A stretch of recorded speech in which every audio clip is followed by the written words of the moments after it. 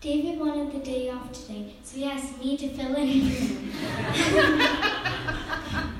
So today I want to talk about the paragraph of Luke 24. Awesome job.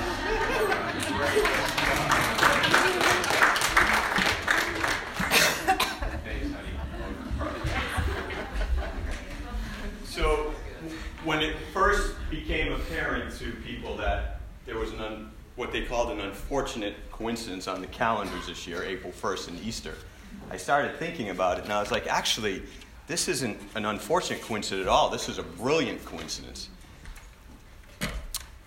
This is a picture. Well, actually, this is not. This is graffiti. Well, it's a picture of graffiti found in Rome. This dates back to somewhere between the late 1st and 3rd century A.D. Some of you might remember this. Years and years ago, I showed this once.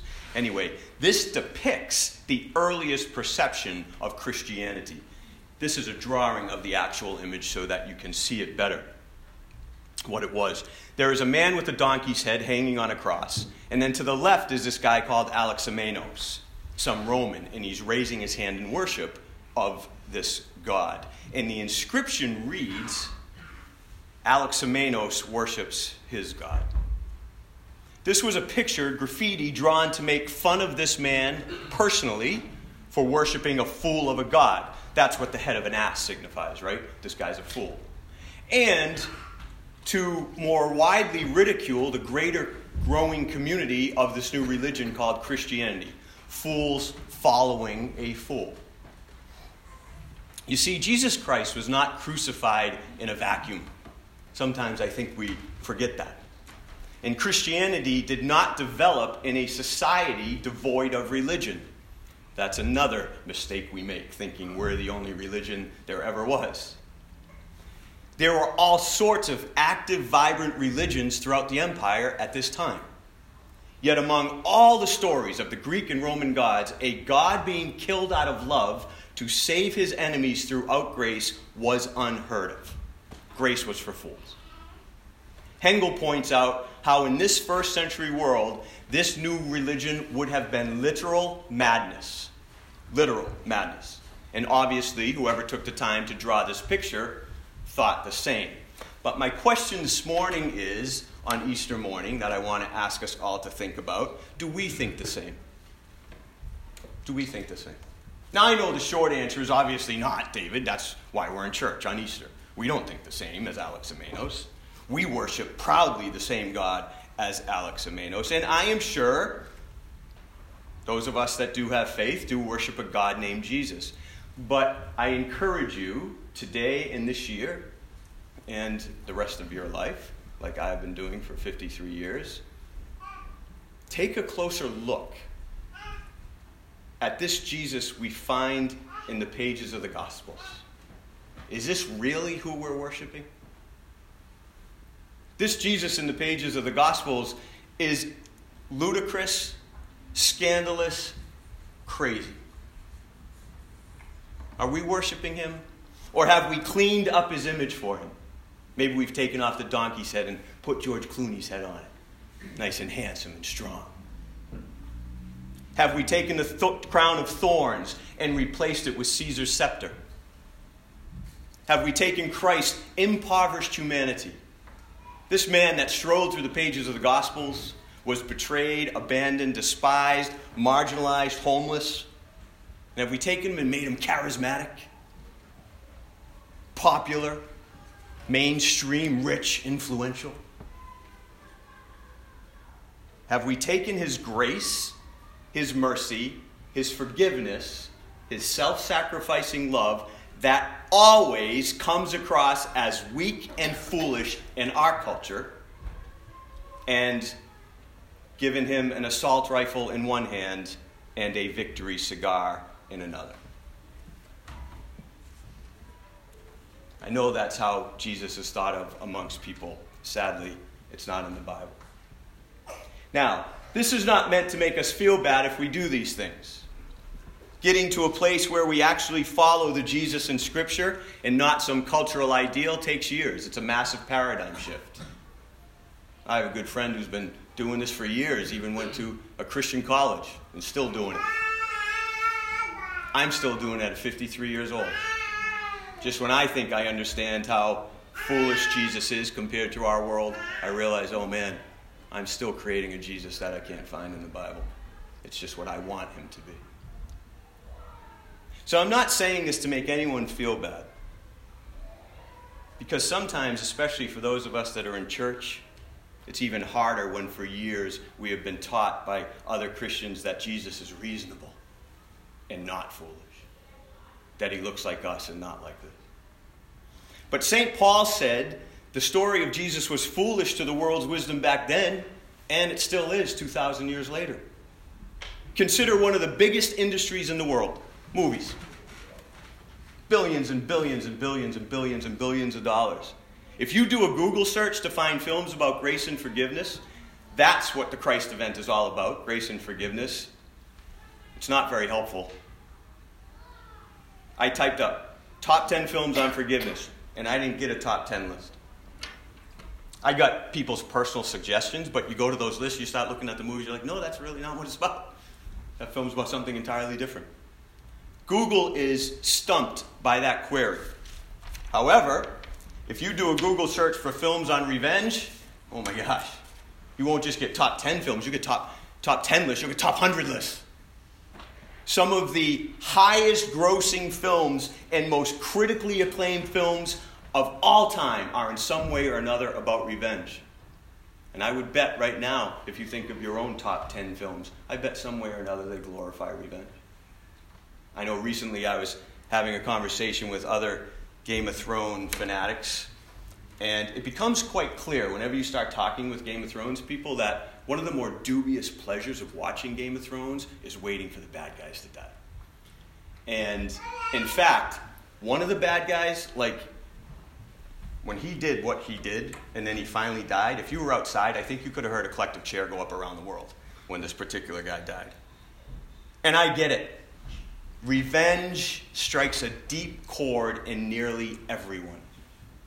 Hollywood's not run by dummies. They might be jerks, but they're not dummies. They understand that if we are human, we have probably been hurt at one time or another. And if we have been hurt, we are going to love watching a film about revenge because it will resonate with us. It will resonate with us. We can all work up hatred for those who cause great hurt. We can all celebrate when payback comes to the bad guys. It's a perfect formula for box office success. Perfect. What makes me sad is it's become a perfect formula in the church as well. The other. They're bad. God hates them too. Really? I can't find that in the Bible. Because here's the problem. Revenge is a lie. Easter morning is God's final commentary on revenge. This is what Moltmann says. The Easter faith recognizes that the raising of the crucified Christ from the dead provides the great alternative to this world of death. This faith sees the raising of Christ as God's protest against death and against all who work for death. For the Easter faith recognizes God's passion for the life of the person who is threatened by death. In other words, Easter morning proves that forgiveness wins and revenge loses. Revenge might be more popular. It may not seem foolish, but it's still a lie. Easter holds up grace and forgiveness as the final truth and revenge as the final untruth. See, here's the thing. Before Jesus was crucified, he preached forgiveness with startling clarity. Leave your gift there in front of the altar. First go and be reconciled to your brother, then come and offer your gift. But I tell you, love your enemies and pray for those who persecute you, that you may be sons of your Father in heaven. And when you stand praying, if you hold anything against anyone, forgive him, so that your Father in heaven may forgive you your sins. He continues, but love your enemies, do good to them, and lend to them without expecting to get anything back. Be merciful, just as your Father is merciful. Forgive, and you will be forgiven. You have heard that it was said, eye for an eye and tooth for a tooth, but I tell you, do not resist an evil person. If anyone slaps you on your right cheek, turn to them the other cheek also. And if anyone wants to sue you and take your shirt, hand over your coat as well. If anyone forces you to go 1 mile, go with them 2 miles. This both amazes me and terrifies me. And these are just a few of the things. This amazes me because Christ was often vague if you read Scripture. Very vague at times. And you're just like, what does he mean by that? But this is remarkably clear. There's nothing gray about this. And it terrifies me because I, like so many Christians, tend to try to talk myself out of these excruciatingly convicting demands to forgive. I was thinking about it this week. I'm not saying this stuff. You don't have to agree with me. It's fine. I don't ask people to come to Cana to agree with me. But this is what Jesus says. This is how Jesus lived. This is the God of Christianity, supposedly. So I was thinking about this week. Claiming to be a Christian, and I'm not talking about forgiving. That's really hard to do. We'll talk about that in a second. But I'm just talking about acknowledging this is what God wants us to do. That's all I'm talking about. Okay? I'm just talking about acknowledging that, yeah, you know what? If we're going to follow Christ, we probably should at least acknowledge we should be loving our enemies. Okay? So this starts there. So I was thinking about this. I was like, to call ourselves a Christian and to continue to not at any level buy into this. Whether you do it or not, we'll get there. But just to not buy into this mentally at any level, that's like this. That's like telling everyone you are a diehard Red Sox fan and all you do is wear Yankees gear, go to Yankees game and support the Yankees. I was thinking about wait, how does this even work? Or you're a diehard Patriots fan and all you do is wear New York Giants gear and support the New York Giants. It doesn't make sense at any level. Unless you're following some other Jesus Christ that's not found in the pages of Scripture, which is fine. It's fine. But what I take about my struggling attempts to follow Jesus Christ and take so seriously as what I'm supposed to be doing as a follower of Jesus Christ is trying to at least help people to acknowledge this is what it means to follow Jesus Christ. And if you don't like that, you don't have to. But if you're going to wear Yankees gear, just call yourself a Yankees fan. It's okay. You don't have to pretend you're a Red Sox fan. God still loves you. You'll figure it out someday, I hope. Not the Yankees-Red Sox thing. I don't know. That did. I forgot to qualify what I meant there. If you're not into this grace and forgiveness, it's okay. But maybe it's time to rethink the whole idea that everything's fine with you and God. Maybe it's not. Oh, God still loves you and never will not love you. That's the whole point of Easter. He loves everyone. But to engage that love, to be a Christian, this is Christianity.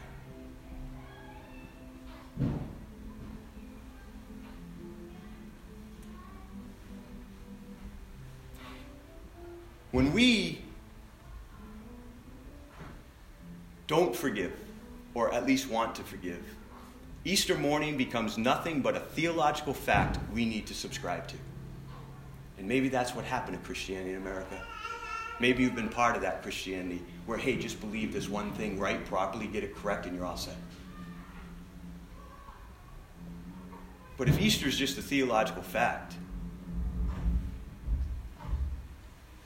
who cares? But if Easter is true, then it is an earth-shattering, life-changing, feast-giving reality we are invited to live into. A feast of freedom from our sins, our own pain, our own fears. A feast to celebrate by participating in it, not simply observing it as a Christian doctrine. Honestly, let's be honest. How many Easters have we seen come and go in our lives? Right? Except for little Abel and Grace, a lot of them. This is my 53rd. How many Easter sermons have we heard and forgotten? Like, we're all going to forget this one in 3 days. Tito's going to forget it in 3 minutes. If anybody wants to borrow a movie about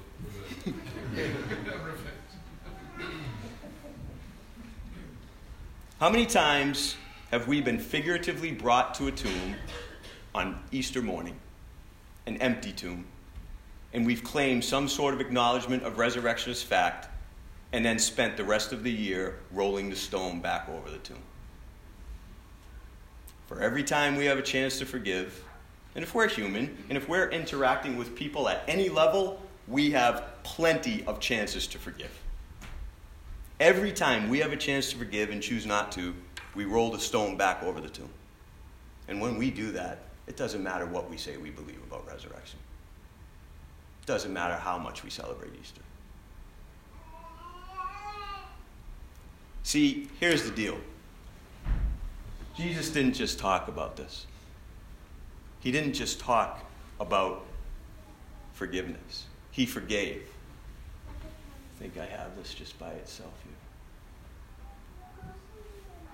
Yeah. So I love the way people take Matthew 5 and go, oh, that can't be true. Jesus didn't mean that. Well, here's the deal. He did all this. He did all this. When they stole his coat at the trial, he gave him a shirt at the cross. When the Pharisees hit him on one cheek at the home of the high priest, he let the soldiers hit him on the other at Pilate's.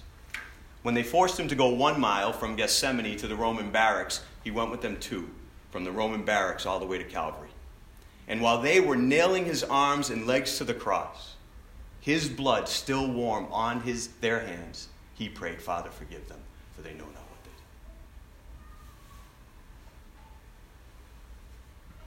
do. Foolish. Foolish.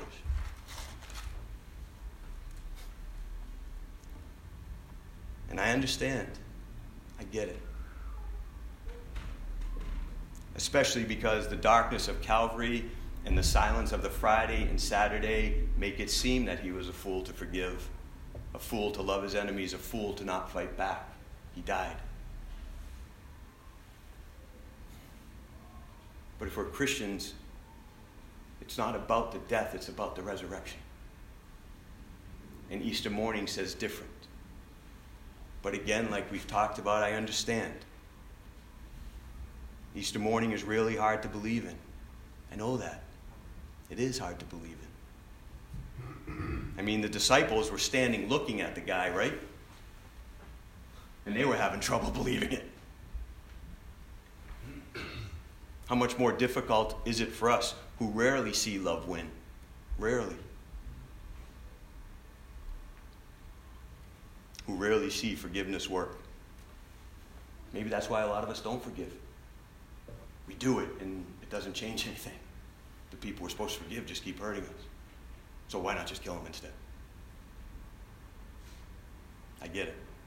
How much more difficult is it to believe in Easter when even within our own Christianity we have teachers who have become so disillusioned with the power of forgiveness that we preach a God who settles scores with an instrument entirely different than the cross he died on? How much more difficult is it when Christian teachers have given up on forgiveness and teach the resurrection of Christ is just symbolic and no more spectacular than the rebirth of the trees and flowers in the spring? How much more difficult is it to believe in Easter when we ourselves claim to believe in God's forgiveness for us and even tell others he's a forgiving God, but then live our lives without forgiveness in them? How much more difficult is it for us who do not forgive even ourselves for the things we have done?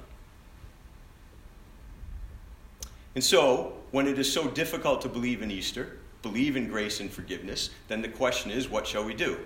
Well, I think Christ's own answer to the struggling disciples can help us here. Do you have anything to eat? So here's the disciples not believing he's risen from the dead, and he says, do you have anything to eat? Now I know it seems this is a simple scene in which the lesson is supposed to be when they see him eat, they will believe he's alive, but I suggest it goes deeper than that. He asked them to do something. He asked them to do something. I believe it was in the doing that they found their faith. So remember the story of the woman at the well? Some of you remember that, have read it before. Well, he sent the disciples to get food, and then when they come back with the food, he's not hungry. And they're just all confused by this. Why are you not eating? Why are you not hungry? And he said to them, I have food to eat that you do not know about. That food he was talking about was offering forgiveness to that woman. That was his mission. And then in Matthew 25, Jesus tells us that what we do to the least of these, we do unto him. Feed him, give him a drink, love him, etc. And what is it that is most needed in this world? Grace and forgiveness. Do you have anything to eat? Go and forgive. Go and love. Go and feed. You see, to forgive is to finally understand that forgiveness is real. And this is what terrifies me the most when I'm in those modes where I don't want to forgive others and when I talk like Jesus didn't say any of this stuff. It terrifies me because maybe I don't realize I have to be forgiven. I think some of us have this real entitlement that God just loves us. And that terrifies me. Because it's going to be a really, really challenging conversation with a God who's all about forgiveness. And you're going to try to tell him you didn't need to be forgiven.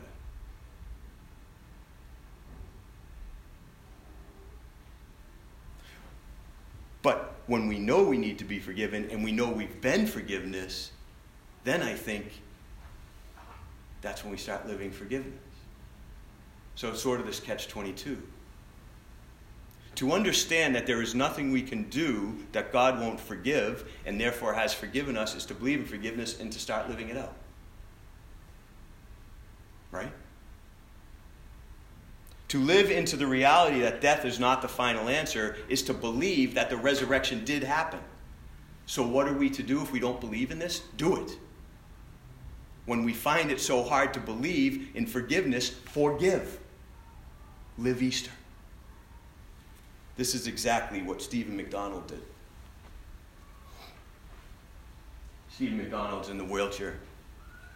In 1986, while his wife was a few months pregnant with their first child, Stephen was working as a New York City policeman. On the night of July 12th, while patrolling Central Park, he came across 3 kids up to no good and started talking to them. Without warning, one of the kids, 15-year-old Jones, pulled a gun and shot Stephen 3 times. One of the bullets shattered his spinal column, and he has been a paraplegic from his neck down ever since. While in the hospital recovering from those wounds, Stephen tells about how he was certain the Christian response was to forgive the young man, but he did not want to and fought against it. That's beautiful. There is nothing more normal than that. Because what's so beautiful about that is there he is lying there going, I'm not going to forgive this kid, but I know I should. That's saying you're a Red Sox fan and wearing a Red Sox uniform, even if you can't do it. But at least he knew if he's going to be a Christian, that's what Jesus would want. It took a year. And on the day he had his son baptized, he chose to forgive. And boy, is that beautiful. Because there he is living out a Christian faith. And though he didn't want to do something, recognizing that is what the Christian faith he's claiming to believe in says, I should do this. How many of us come to church, sing these songs, take communion? Do we at least acknowledge what Jesus is saying to us? Whether we live it or not, do we at least acknowledge that's where we should be? He forgave. He even contacted the boy in prison, and he and his wife became good friends with that young man. And when he got out of prison, that young man would join Stephen, and they would travel around because Stephen has a mission to speak about forgiveness. To this day, Stephen McDonald still travels to tell his story. And to everyone who listens, he explains, the only thing worse than a bullet in my spine would have been revenge.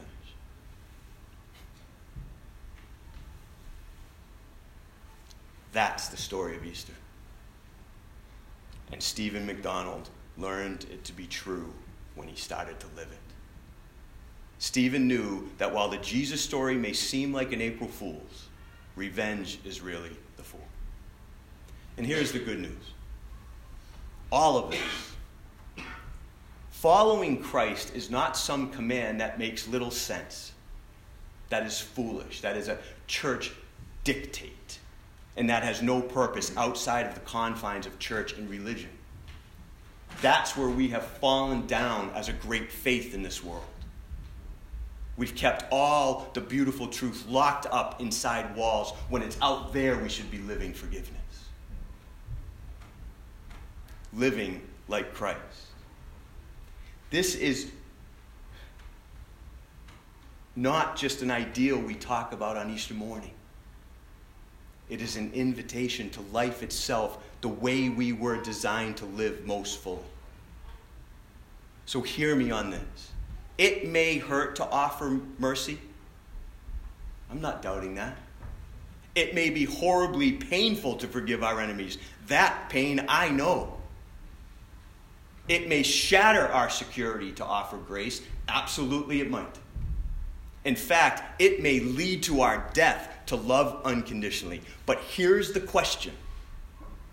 Here's the question. If this is the life of God, if it is, the central claim we make, Jesus Christ is God, God of the universe. If that is true, and his death and all of this kind of living leads to resurrection, do we really want any other life? Honestly, I know I don't. I will forego the instant gratification of seeing my enemy suffer if it means I will have an eternity of peace.